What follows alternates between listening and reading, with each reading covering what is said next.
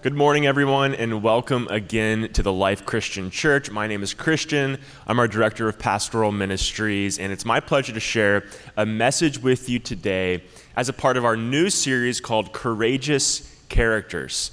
Our lead pastor, Terry Smith, has discussed courage the past few weeks at our awesome drive-in services. I hope you were able to join us for those. But he just started his yearly study intensive this week where he prays and reads and preps for the coming months at TLCC. So over the next few weeks, you're going to hear from some members of our pastoral team as we tell the stories of courageous characters or Christians who have stood strong in the face of challenges, in the face of fear or difficult circumstances, and still lived and worked for the dreams that God has for the world. And I want to encourage us in doing that today. I think that the idea of courage sounds fun. It sounds heroic. It sounds, in a sense, glamorous. I want to be someone who is seen as courageous. We hear stories of courageous people and we aspire to be like them. We want to go down in the history books or maybe in family lore or something like that for our grit and our determination, our betterment of the world. Courage as an idea, as a principle, it's lauded and it's praised. But I think that in reality, and really in the real times of life, I think courage is often discounted as crazy. Today I'm going to focus on the story and the character of the Apostle Paul. Pastor Terry actually talked through a lot of the story of the Apostle Paul in Acts in these recent weeks and how he exemplified courage. And so I'm going to take one part of that story and really kind of unpack it, pull out some points from it, and focus on it today. By the way, we've just talked a lot about Paul in our daily devotional, reading through the latter half of the book of Acts, where we send an email out each week looking at a part of Scripture that our pastoral team reads and then writes about. You can receive that at tlcc.org/devotional if you'd like to hear Scripture and what we're talking about. And then we just started every Fridays live at 8 a.m. We have a live Devo combo, so I hope you'll join us for both of those as we have meaningful conversation on Scripture. But nonetheless, I love this story about Paul that we see in the book of Acts. The book of Acts talks about the early history of Christianity, how Christianity developed, how it grew, how it was spreading to the ends of the earth. And Paul is a massive part of that story. As many of you know, Paul was an early persecutor of the Christian church. He was responsible actually for killing Christians. But Paul ends up having this incredible vision where Christ actually comes to him after his resurrection, and he shows them that he's the true way. And he tells Paul that Paul needs to go and to share this with the world. But our story today starts off with Paul in prison. At this point, he's just traveled all around the Mediterranean Sea. He's sharing Christ. He's performing all sorts of miracles, and a whole bunch of people are coming to faith in Christ. One of my favorite parts in the story is once Paul actually gets arrested because some of the Jewish folks, realizing how much Paul is teaching against what they believed in that time, they start rioting against and in reaction to Paul and what the Christians were doing. These Jewish people actually end up trying to kill Paul. There are some elaborate plots to kill him. People are fasting until they say that they're going to be able to kill him. And the Roman government, in a response to the Jewish riots against the Christians, actually put Paul in prison because it looks or appears like Paul's done something wrong. And a succession of wildly entertaining, like Law and Order style episodes kick off. No joke, it's super entertaining. If you just slowly read through it, think about what's actually going on, it's a wild story. And you can actually tell that the author, Luke, was really kind of writing it like a suspense novel. The people reading it in their time would have found it incredibly interesting and have been really engaged. And so I hope that all of us will be today. But you can even see the detail and the drama set up and some of the flair of the writing to show the magnitude of this moment. And so stuff's happening, Paul's in a courtroom and he makes his defense, and then the judge, which would be a Roman governor or king, would respond, and some wanted bribes, all this kind of stuff. It gets crazy. But in this process of Paul being on trial while he's arrested and going through Roman officials and making his case, he realizes that he's not going to get a fair trial because the Jewish people kind of have the Roman leaders in their back pocket. See, the Roman leaders, to set up the story, they simply don't really want to start a Jewish revolt. That's their main motive. So they're keeping Paul in prison because the Jewish people want Paul in prison, even though a lot of the Roman leaders know that Paul isn't actually guilty of breaking any laws. But because Paul knows that the trials are stacked against him, he immediately, before even receiving a verdict, which was super unusual in their time, before he makes his case and receives a verdict, he appeals his case to Caesar, the leader of the Roman Empire. And so no matter the verdict of the judges, he has to end up going towards Caesar if he will see him. And so the case starts moving up it's kind of like a ladder of a court of appeals as we would know it. And Paul ends up traveling all around, and he has a trial before a man named Felix, a Roman governor. And then Felix sends Paul to a Roman governor named Festus. And then Festus consults King Agrippa on this trial, who had more authority. And so Festus asked King Agrippa to come in and to give his opinion on this man who is causing riots named Paul. And then this is where we jump into the meat of our story today. And we're going to read a section of Acts here that, again, I think is really fun. So I hope you'll stick with me because we're going to read for a few minutes here. But you can just imagine the scene is set. Paul is on trial. He's causing all of this ruckus, and he represents this new group of people that people are aware of that are the Christ followers. They're the Christians. And so Paul's standing in trial here, and King Agrippa and his sister Bernice enter in. We read in Acts 25. The next day, Agrippa and Bernice, again his sister, but think about some of the drama here actually.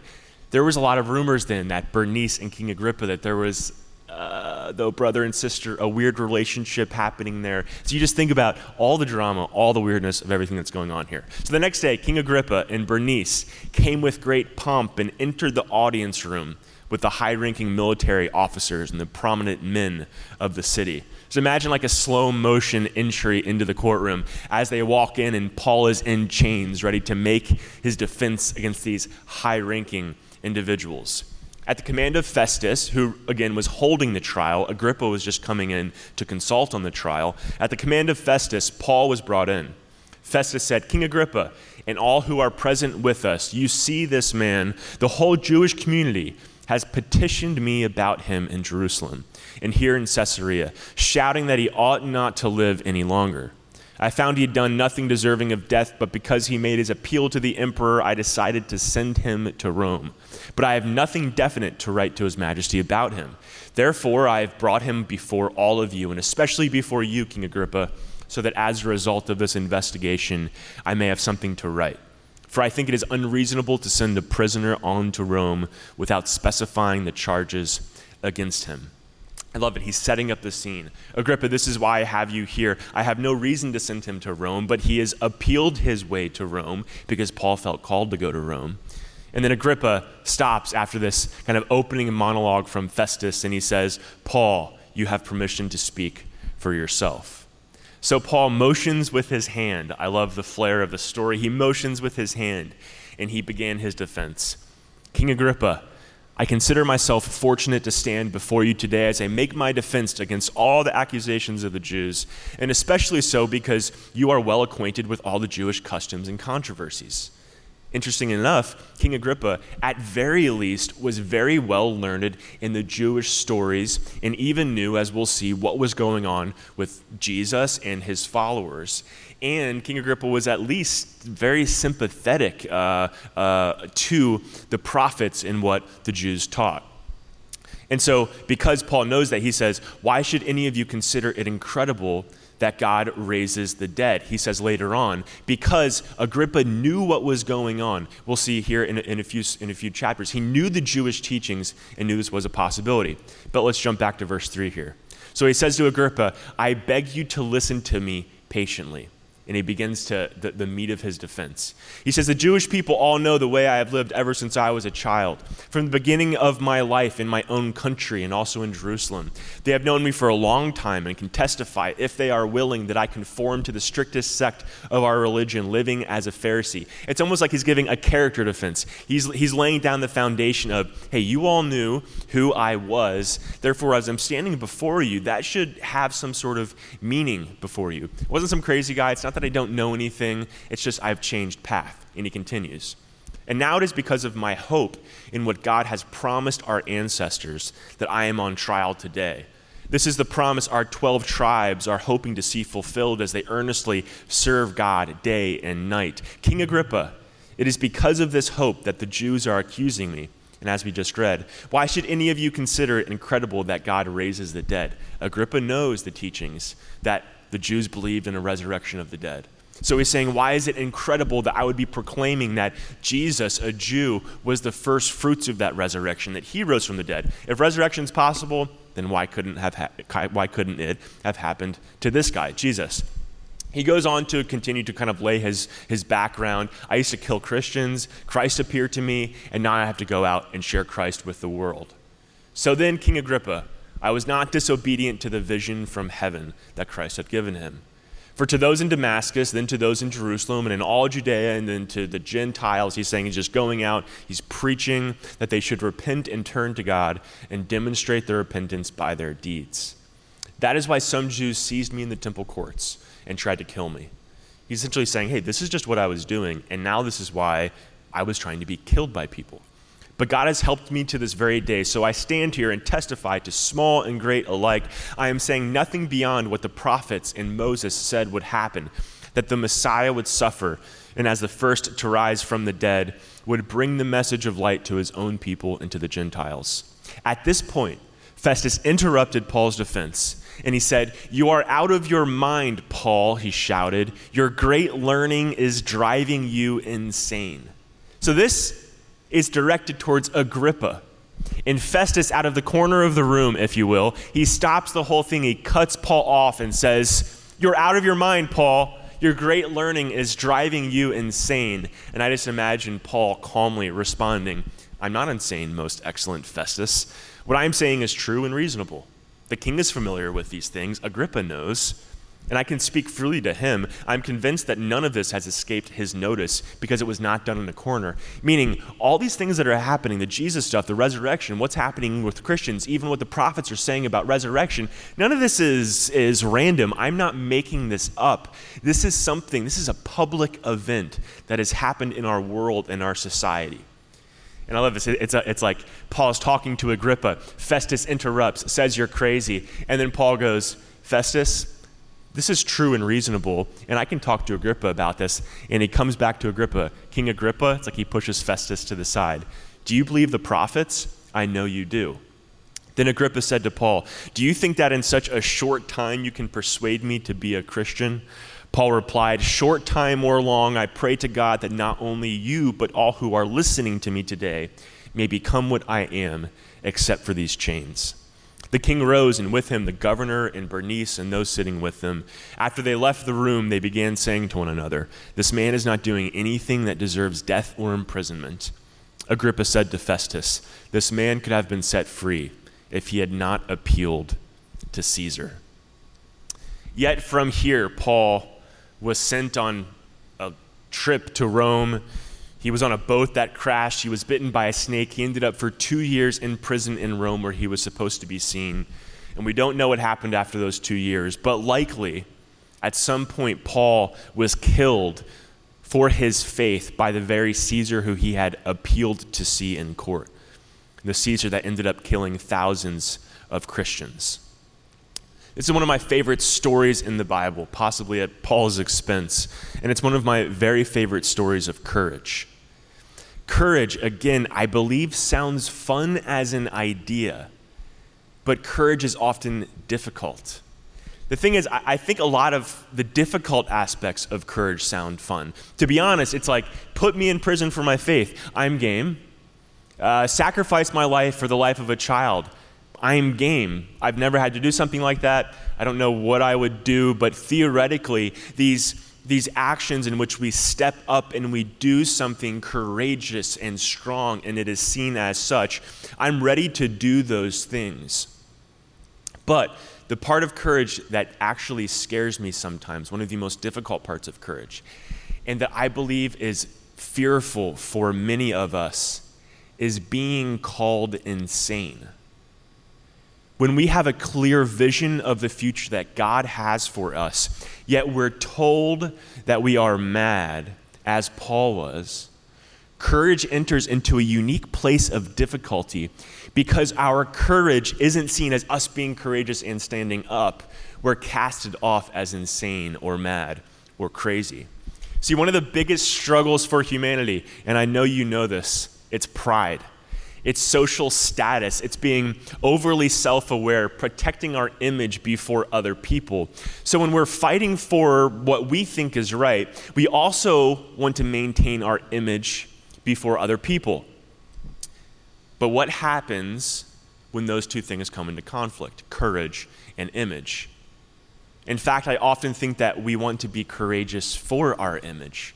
We want to be seen by people, by society, as courageous people. But what happens when those two things don't come together? What happens when we're fighting for what's right, for what we believe and do? It actually looks insane. And now there's this conflict between these two things, what's right to the world and what's right for God through us. We often think that courage will be praised, but often I believe it will be labeled as crazy. Thus, part of the glamour or attractiveness of courageousness is taken away because the world isn't ready to receive it. Do we want to be so courageous then? Why I think this is a particular issue for Christ followers is because Christianity is, to a certain extent, it's socially subversive, meaning it challenges in love the kingdom of the world and lives according to the norms of the kingdom of heaven. And there's this necessary clash and conflict that will pop up with some frequency. It's as if we're like foreigners or citizens of another country coming into a country, and we have different customs and ways of living, and people are looking at us wondering why we're doing. That's how we live. No matter where we live in this world, we're living according to the citizenship, to the kingdom, to the values, to the norms of the kingdom of heaven. A different country, a different world, if you will.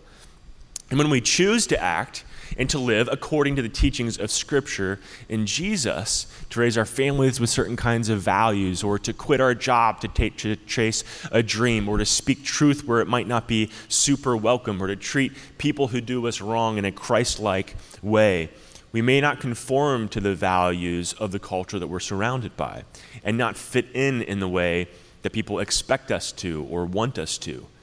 And this is obviously exactly what happened with Paul. Paul was constantly under attack because he was challenging the cultural norms and narrative. He was challenging the cultural narratives of Greece and its philosophy and the Roman Empire and the Pharisees of his former life. And because of this, some people were not willing to accept his sober truth, which is how you can interpret when he says, what I'm presenting is true and reasonable, that it's as sober truth that he's presenting to them.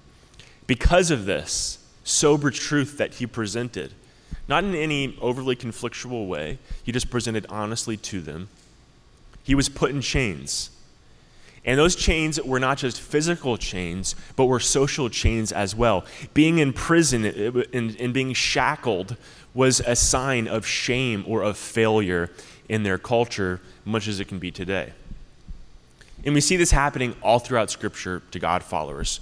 Earlier in Acts, we have Christians who are thought to be drunk and mad, and Peter had to rebut these claims. Or inspiration in the city of Corinth was considered to outsiders as madness. Or even go back into the Old Testament, Noah was considered insane. And the books of the kings, the prophecies, were considered mad ecstasy. And there are so many stories all throughout Scripture of Christians who step up courageously, but culture says, no, you're actually crazy. At the very least, there can be a social outcasting. And then maybe at the most extreme, we see God followers who have been dying in societies that didn't accept its witness because it seemed subversive to the culture they were in. We can start in Christianity with Jesus. Jesus died because of how culturally subversive his activity and actions were. We see Jesus' Christ followers dying as martyrs. And even still today, there's an estimated 100,000 Christians who die every year because their faith does not fit in with their culture around the world. Your courage very likely will not fit into the cultural norm and will therefore not be seen as courage. And I don't mean that there's going to be just one big life event of courage, right? Like we're waiting for that one moment that we have to make a difficult decision, though those things will happen. I'm speaking of our day-to-day lives that should be marked by upside-down ethics to the world, subversive ethics in lifestyle and thought, where in truth, in reasonability, as Paul said, we love in ways that the primary cultural narratives might be confused or confounded by. All throughout my life even, and I'm sure if you grew up like this, then you might be able to relate with this as well. All throughout my life, going back to my childhood, I've experienced this. I was kind of like the weird Christian kid. I wasn't super weird. I mean, maybe a little bit weird, but I wasn't like socially super weird, but because of my faith and how I lived in my ethics, I was always considered odd, especially playing sports and being in athletic environments. Being a teenager all the way into my mid-20s, I got made fun of for all my friends because up until marriage, I followed a biblical sexual ethic. And so people would make fun of me incessantly and constantly. And we have a decision to make in that time. See, I think in that moment that I am doing something courageous, but instead I'm casted off as insane.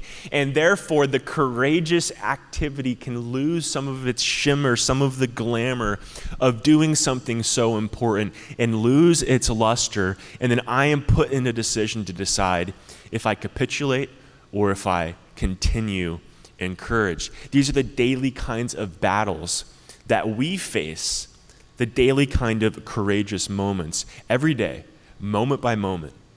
Demands this simple and unglamorous, unnoticed courage to live our faith. When you're driving your car, when you're at your kids' games, when you're at work, when you're dealing with your spouse, we're demanded to be courageous and live according to the teachings of Jesus.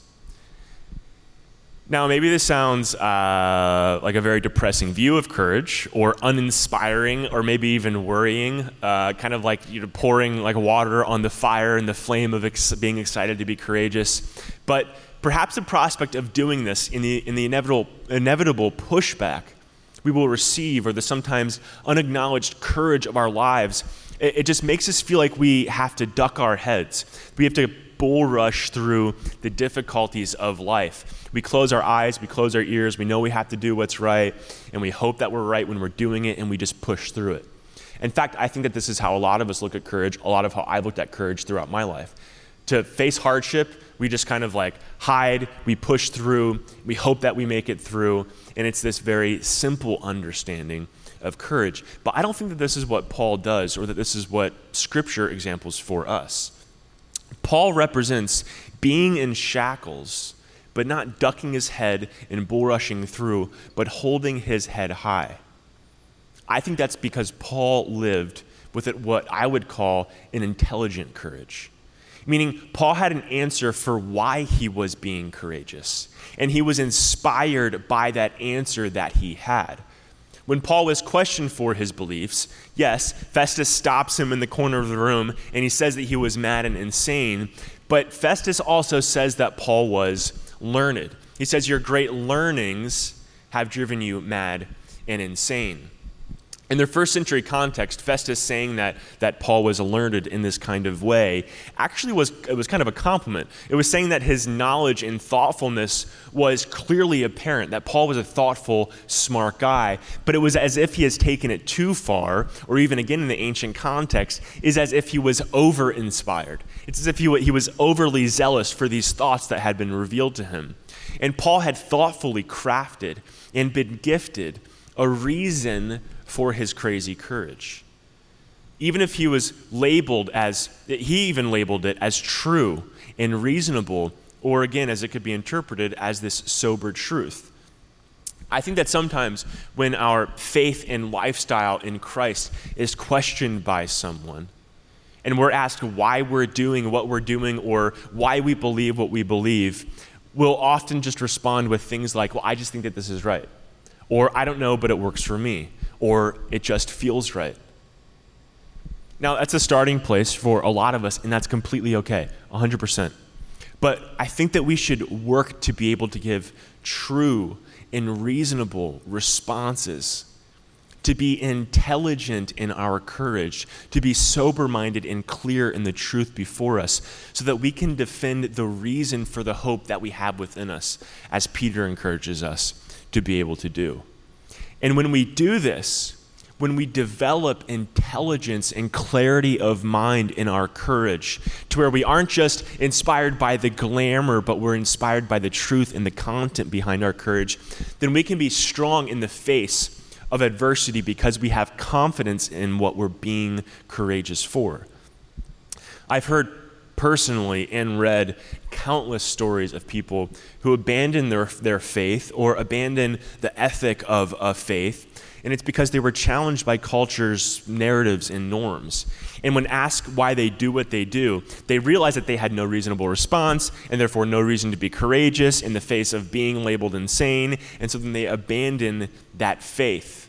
Because they don't have reasons, they had always ducked their head and never looked up and tried to find the truth, the over-inspiration that God had for them. Paul had such trust and belief in what he was doing. He was so inspired, he was over-inspired, so that he could stand before death and social kind of ostracization, and he could be confident in the face of all of those difficulties. But not only does intelligent courage keep us inspired when we're being rejected and not receiving the worldly benefits of being seen as a courageous person, but our intelligent courage can also inspire others. Though Paul didn't see the immediate ramifications of his conversation with Agrippa and with Bernice, with them coming to faith, it at least gave them a reasonable opportunity to come alongside Paul. See how Luke, the author of Acts, writes the story. It shows that Agrippa had actually some sort of affinity for Paul, the way in which it's written.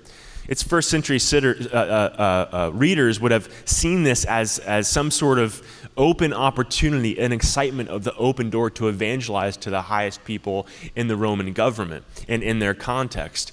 And so there was this exciting, like, wow, we can have these conversations and it can actually go this well. Because guess what? The first century church who's reading this just experienced a period of immense persecution.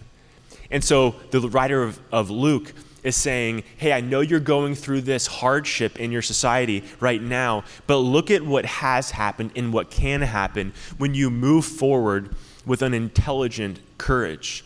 Even though some people will label us as crazy, we still have to be crazy enough to believe that the Spirit can, through us, bring people alongside us in our journey with Christ. Intelligent courage, I believe, helps others join us. But as we see with Paul, and I think maybe one of the most difficult parts of this whole thing is that we won't always see the fruit of our courage when we're being courageous. When we think about being courageous, we think about all the immediate ramifications. We think about, the glamorous or those big things that we might receive. It's like, oh, I'm going to do this great thing, and then all of Twitter is going to retweet me, and everyone's going to look at it. I'm going to viral video on YouTube, and everyone's going to send it out of me doing some great thing or some great speech, and then my courage is going to be capitalized on socially in terms of social capital right now. Or maybe, again, the family lore aspect, and you begin to be seen as the patriarch or the matriarch of your family over time, or whatever the thing is that we often want the implication of our courage to take place right before our eyes. So it's like our courage is cashing in for us. But oftentimes, if we're truly being courageous, we will be seen as so crazy by society or the majority of culture or the majority of Twitter or whatever the thing might be, that we might not be accepted for the truth and the values and the way in which we might live. Therefore, courage does not always pay off in the way that we want it to pay off. I remember there was this one time where a guy wanted to learn more about Christianity, didn't believe in Christ, and he wanted to sit down and have some questions, and he just pelted me with questions and all sorts of critiques for quite a while. We're sitting there at a restaurant writing down on napkins, kinds of ways to answer questions and diagrams, all this sort of stuff. I put a lot of effort in, and he asked questions in a very respectful way. And I sat there for a couple of hours, and what I often think when I do this, and I've done this a lot, is that you want immediately positive feedback, right? I want him to say, you know what? Wow, you're right. I believe in Jesus. Or, wow, that's really, really compelling stuff. Like that's really interesting. I don't have any, way to answer that. Or I think you're actually right about this argument and this argument. But instead, he walked away a little bit dissatisfied. At least it seemed to me. It was as if I couldn't enter his head and do the exact thing that I wanted to do and make everything make sense. And it didn't feel great afterwards for me. And those are always kind of moments of courage. Like you're stepping out, you're talking to someone who disagrees with how you believe and see things and the evidence that I have and that Christians have. And so you're kind of stepping out in a courageous moment, but then it's not capitalized on in that time. And then it feels like almost a wasted effort, or someone's walking away going, oh wow, he's crazy. And that has happened to me more times than not. That's how most of my conversations about God go, where people go, wow, you actually believe that, or you actually live that way? That's absolutely wild. That's how most of my conversations go. Maybe that's an issue with me, but I think I do a decent job at having conversations like that. And so I am put in this position of not having the payoff that I expect, or some sort of dissatisfaction, and someone looking at me in a way in which they perceive me to not be smart, which would be a pain point for me. But the courage to step up and tell and live the truth, in order to do this and realize that it's not going to be ratified, we have to not concern ourselves with the results of our courage today, but the results of our courage, if it's hidden and not noticed, that will take place tomorrow, and the day after that, and the day after that, and on into eternity. See, Christian courage is not about any sort of recognition that we will receive, which, to be honest, I do think is a part of the draw of courage, and a part of the draw of the stories that we hear of courageous people. We want to be like that and be seen like that. Courage is actually about faithfully following the calling that God gives us, no matter where it will take us, and then the bigger reward that we will receive, not in this life, though God will reward us in this life, but the biggest reward is the one that we will receive tomorrow and the day after that, on into eternity. First of all, because courage is often facing the difficulties in the world around us, a lot of the time, the difficult people or the societal milieu won't give us the kind of response that we won't recognize you. Often it's only after the life of the courageous that the courage is seen, or maybe even only after the kingdom of heaven comes to earth and we live our eternal lives with God and his followers that we will actually be recognized. Just look through the history of famous people, courageous people. Often they're completely rejected by society, and they even doubt themselves in their own valiant work. But most of all, we must look at Christ and see how his courage was detested and even brought him to death. He lived a life unlike any before him. He loved uniquely. He spoke truth subversively. He faced death with a spirit of life. In his life, he had followers, but many doubters. In his death, even his followers became doubters. And after his resurrected life, still many who have evidence of his resurrection doubt him. But Jesus didn't just think about what was happening during his life or how he was received and lauded or praised or glamorized. He humbly and courageously lived. And now we can look at his legacy today. Look at how his courage, though not in his own day, but the days to come, developed into a church living out his courage, inspired by his spirit within us. That's the courage that we are inspired by, one that does not always pay off in the moment or can be persecuted and challenged and called names in the moment, but one that will be eternally recognized and rewarded. This is how and why we are courageous. This is how Paul can stand before a court with blood, sweat, and tears before kings and governors and high-ranking people and be ridiculed and shamed and be called mad and insane, but stand there and be courageous.